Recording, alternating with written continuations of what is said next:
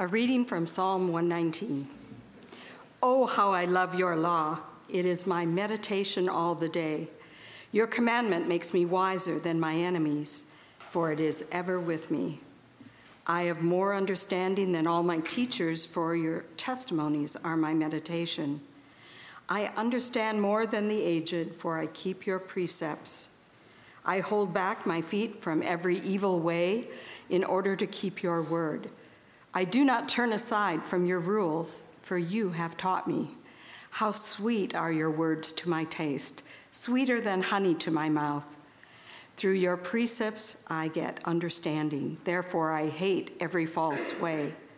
Your word is a lamp to my feet and a light to my path. I have sworn an oath and confirmed it, to keep your righteous rules.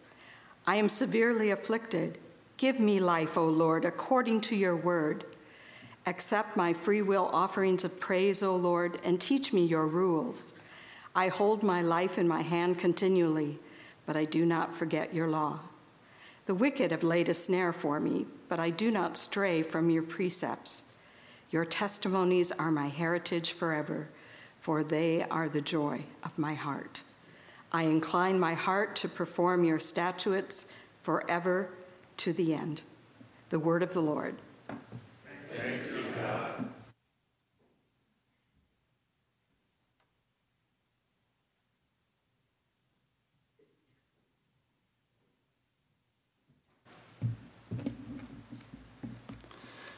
The New Testament lesson is from the book of 2 Peter.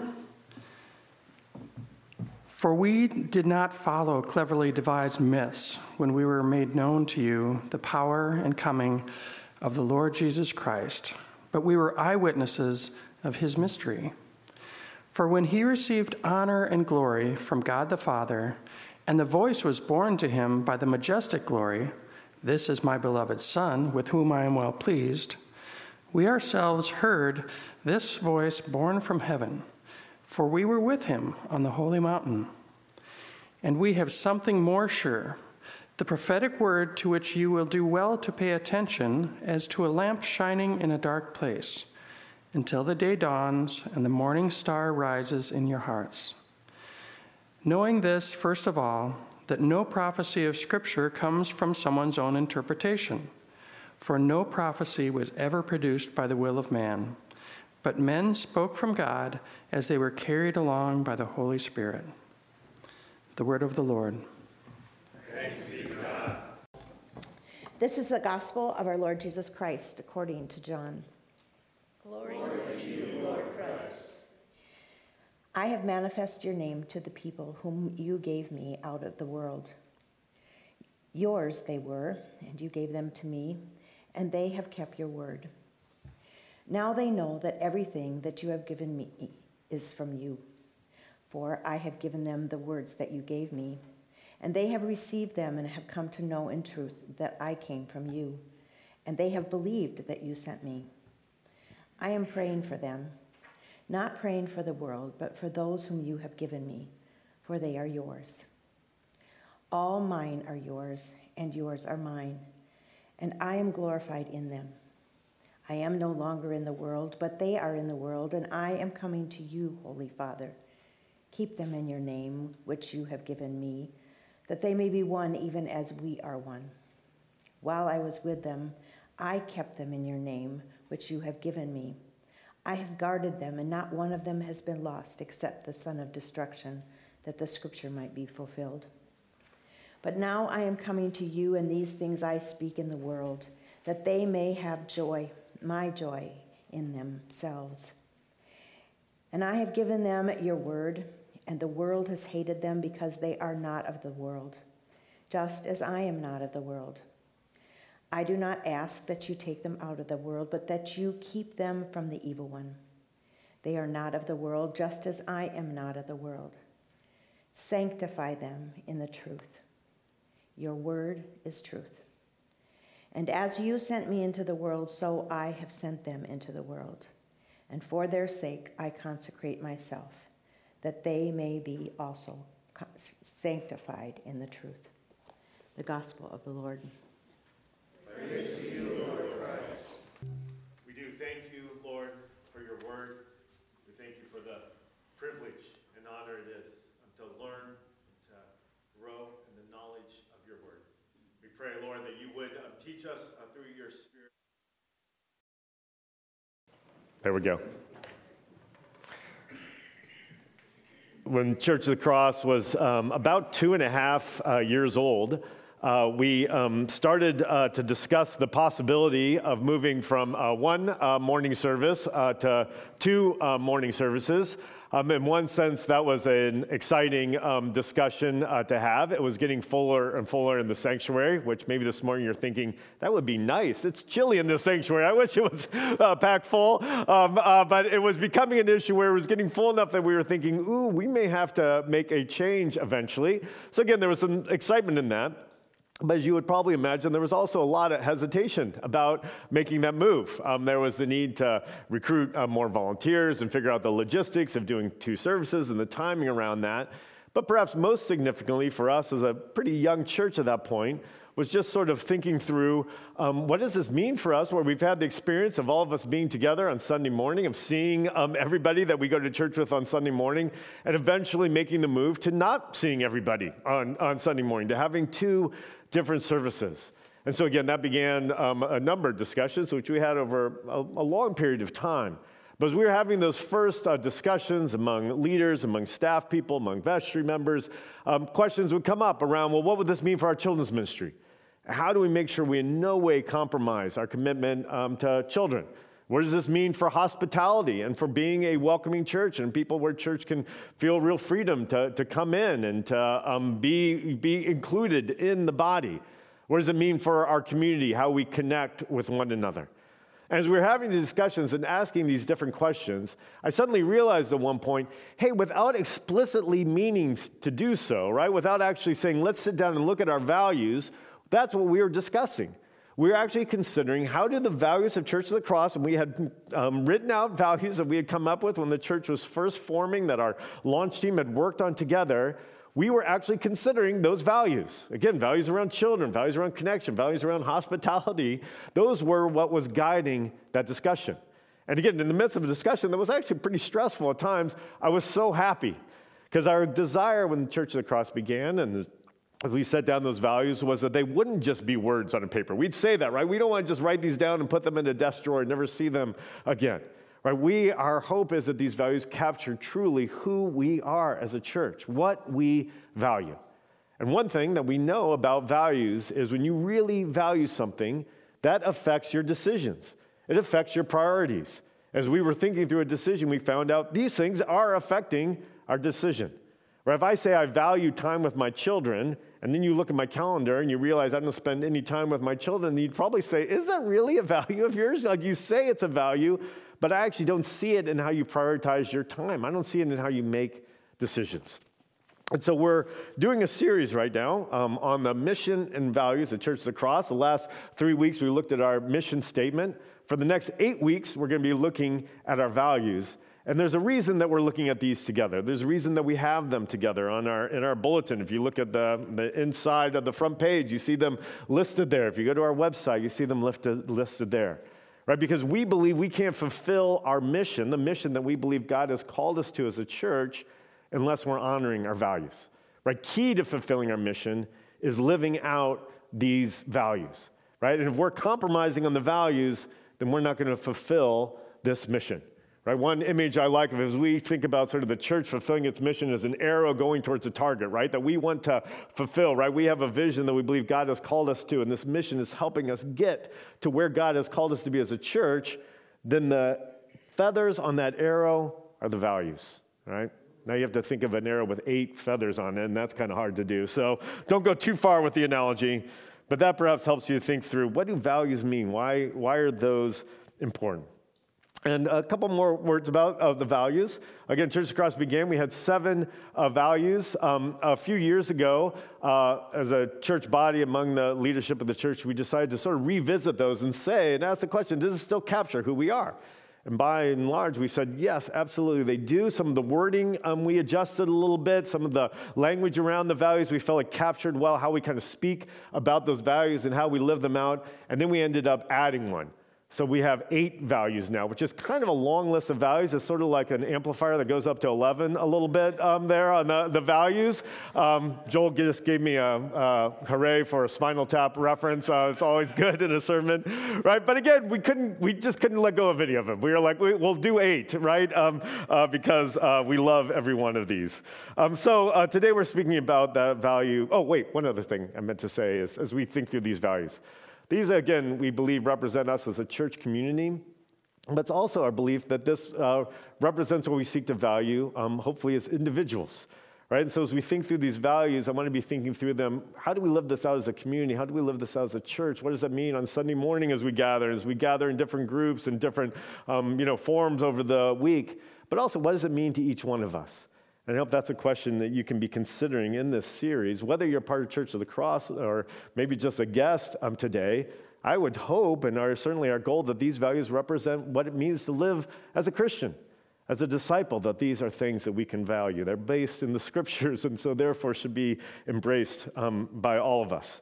Okay, so now our value, the devotion to Scripture, the first value that we'll be speaking about.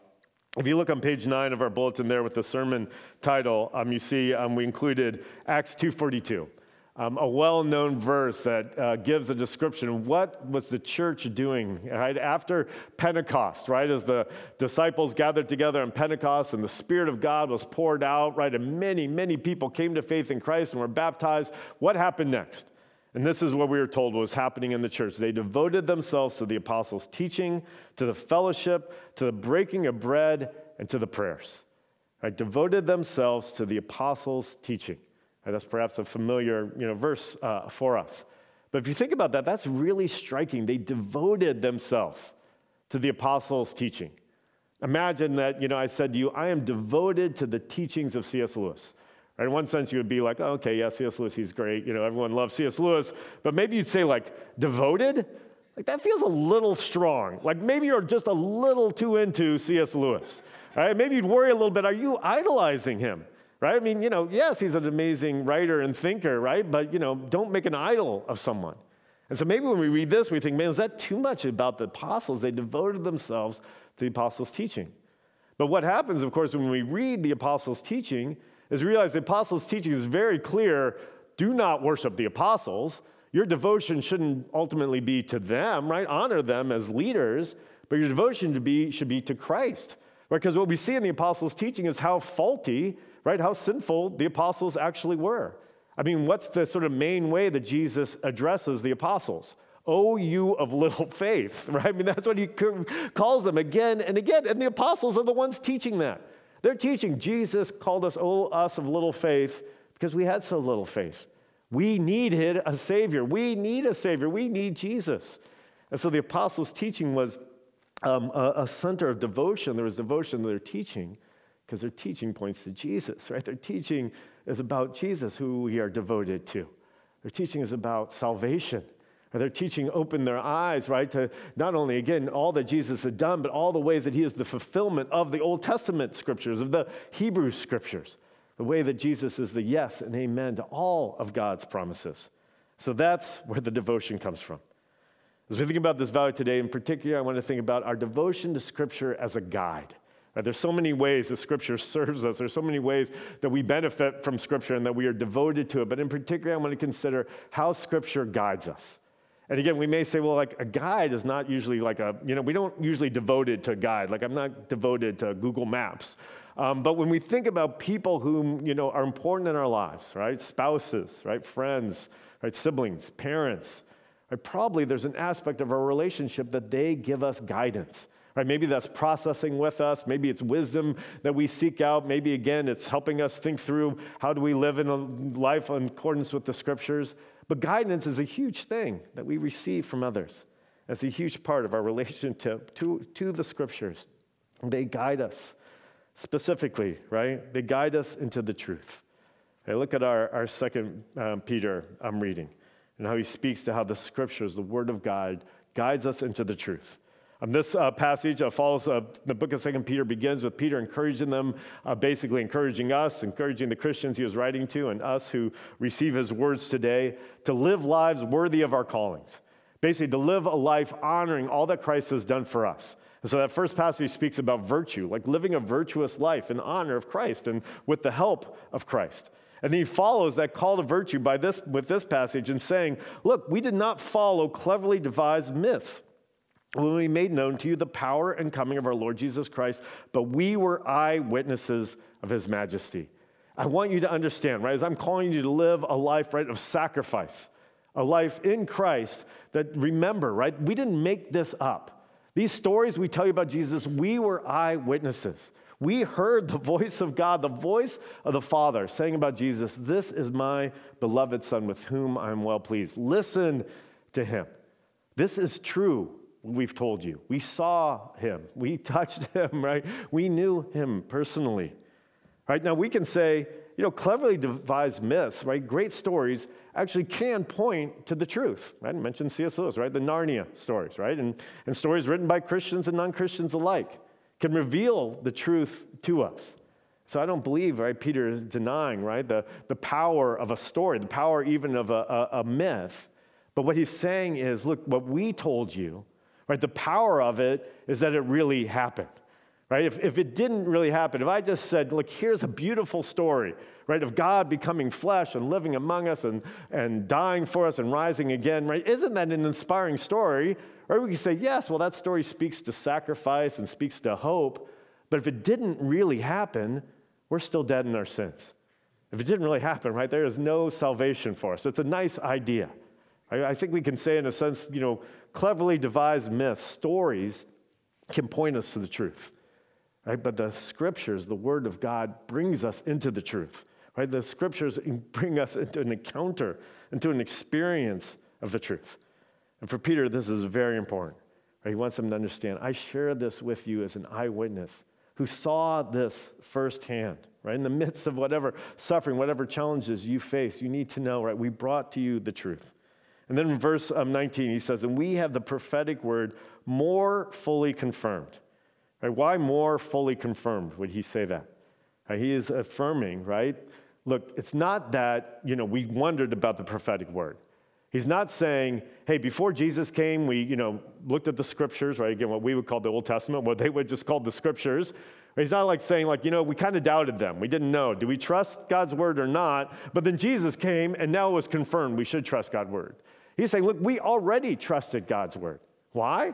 Because we'd already experienced this truth, right? Those are eyewitness accounts of what the people of God experienced and the saving power that they experienced in God, right? We know because we've experienced as we follow God's word and live according to God's word, there's freedom and abundance and joy. When we turn away from God's word, there is suffering, right? There's a lack of blessing, right? We've experienced, right? The Holy Spirit in us has confirmed that the Holy Spirit speaks through his word. So all those things have been confirmed. Already things that have been prophesied in the scriptures have been experienced by us, right? God warned the people, if you turn away from me, you'll be brought into exile. And that happened, right? And I will bring you back from exile. And that happened. So Peter is saying, look, already we trust God's word. Already it had been confirmed. The truth of God's word had been confirmed. And now in Christ, it has been more fully confirmed, right? The prophecies about Jesus, right, have been fulfilled in Christ. Right, we have Christ coming and affirming the truth of the scriptures, pointing to the scriptures and saying, this is God's word. And in it, right, you see the fulfillment in me. And so God's word leads us into the truth, right? Peter wants them to see that, right? What I'm teaching you is true. What God's word has taught you is true, right? The truth, the revelation of scripture. Sometimes when we think about, or sometimes at least when some people think about the formation of the New Testament, right, what we can call the canon, as it became clear, right, to the church that this is the Word of God. These are the Scriptures, right? Sometimes I think people kind of have this idea in their head, like, there was this little committee of, Christian leaders who decided at some point, well, we need to decide, what's the New Testament, and we like this book, we don't like this book so much, so here's the New Testament, right? We've decided, right? But if you know the history, right, you know that actually over a long period of time, over a huge geographical area, right, the people of God were recognizing the scriptures. They weren't deciding, we've decided this is the word of God and this isn't. They were seeing, this is the word of God. This is scripture, right? The Holy Spirit in us is confirming the inspired, Spirit-inspired word of God.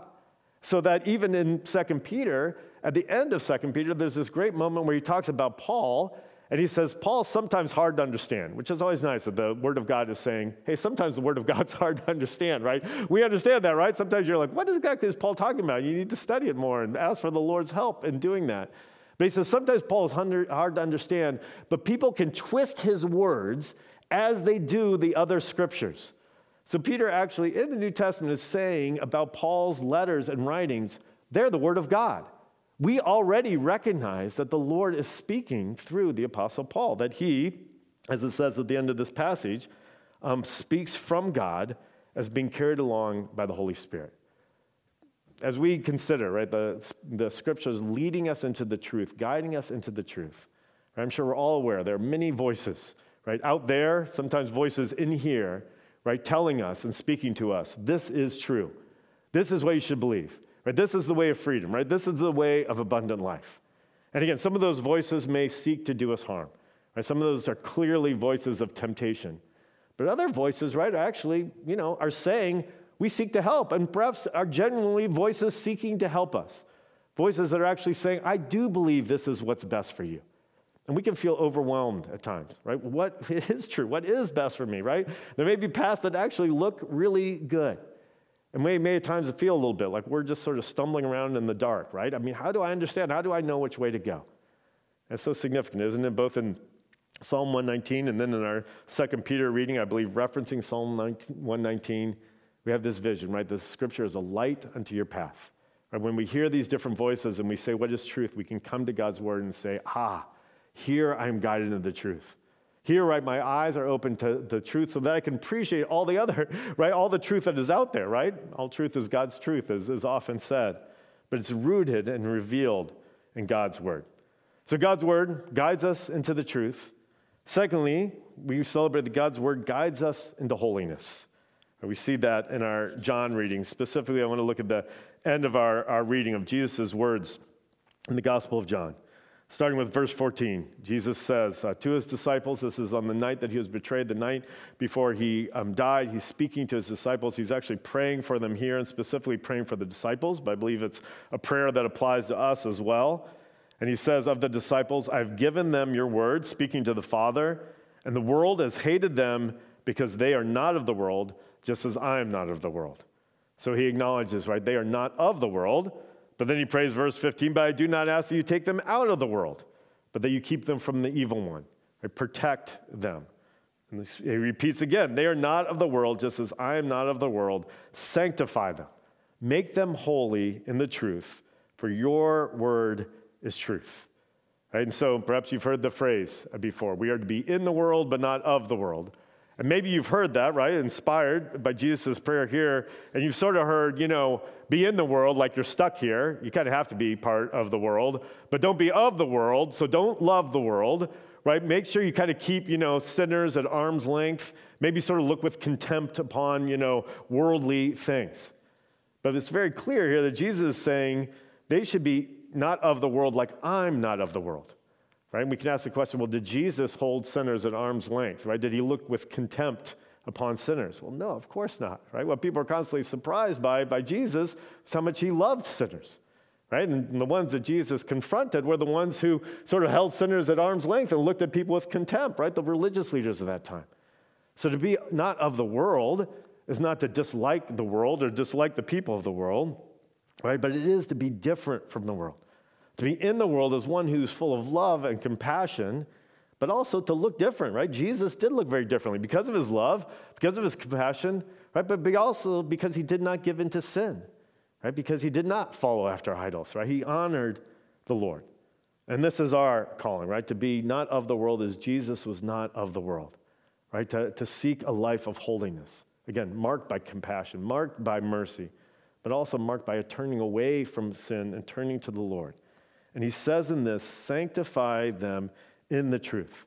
So this tells me, right, as we come to God's word, as we seek to grow in holiness, it's not learn God's word, right, so that you can make yourself holy. Now, again, we should learn God's word. It is good to study God's word. It is good to learn the precepts and learn the laws and seek to grow in them. But again, Jesus is praying, Father, sanctify them through your word. So this tells me as we come to God's word, right, we come to a word that's living and active, as it says in the book of Hebrews, that is working in us and growing us in holiness.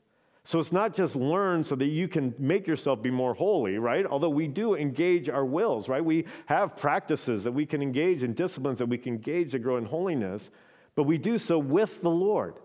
The Lord helps us through his word. It's powerful just to read God's word. It's powerful just to meditate on God's word because, again, God's word is living and active. The author of this word is with us, right? The Holy Spirit carried along, right? The authors, right? Carried along and worked through people, but it is his word. And so we're, again, formed in holiness. We see this, right, in our service, right? People often comment that are newer to the liturgical service, like, wow, you guys read a lot of scripture, right? We do, right? We didn't make that up, right? That's what we've inherited in our tradition, right? But in that reading of scripture, we're acknowledging just to hear God's word, just to have it read in our midst is powerful. We're growing in holiness through hearing God's word. Now, again, teaching on God's word is important, but even our liturgy, right? In our communion liturgy, you hear, right? If you hear the liturgy week after week, you realize, oh, there's a lot of scripture in that. God's word is powerful and living. The final thing I would say quickly, right, is God's word then also guides us into a closer relationship with the Lord, right? Into deeper intimacy with God. Right, that should be clear, right? If God's word is guiding us into truth, guiding us into holiness, then we grow in intimacy and closeness to the Lord. Just take note of Psalm 119. Probably many of you are familiar with Psalm 119, a very long psalm, the longest psalm. And again, long and again, repetitive in its love for the law. The psalmist says in so many different ways how much he loves God's law. And perhaps at times you've sort of read and been like, man, is this for real? Like, can someone really love God's law? I mean, he even says, I love your rules, right? Who loves rules, right? Who loves precepts? But what's so striking as you look at Psalm 119, as you look at this passage before us, is the word that's most repeated is your, right? It's about your laws, your rules, your precepts. I love them because they come from you. They speak to who you are. We love God's word, right? Because it is a gift from the Lord. Right? We can celebrate even his laws, right? I mean, again, the psalmist isn't, the psalmist is acknowledging difficulties. He's acknowledging challenges that he faces, but he knows that the Lord is with him. He knows that the Lord will help him because he has God's word. He has the gift of God's law. And so, yes, we should study God's word, right? We should learn God's word. We should meditate on God's word. But we can, right, through the work of the Holy Spirit, grow in a love for God's word, a joy in God's word. There's a Christian teacher, professor, theologian, Bob Weber, who passed away a few years ago, but wrote a lot about liturgy and about sort of a theology of the church and ecclesiology. I heard him speak a number of years ago. And he told the story of when he was a child, and his father, who I can't remember his father was a pastor, but a very devout man, man committed to the Lord. His father invited him into his study. And Bob Weber talks about going into his father's study, and his father was sitting at his desk, and before him was an old Bible. And his father said to Weber, he said, this Bible, I can't use it anymore. It's falling apart. And so it's time for me to get a new Bible. But I want us to honor this Bible. And so he wrapped it up, and Bob Weber and his father went out to the backyard. His dad dug a hole and buried the Bible. And then he had a ceremony, right, a ritual where he gave thanks to the Lord for this Bible and what a gift it had been to him. Now you may be thinking, okay, yeah, we love God's word, but right, I mean, the paper, the ink, right, the binding, I mean, that's not what we're devoted to, right? We're devoted to God's word, to the teaching, the truth of God's word.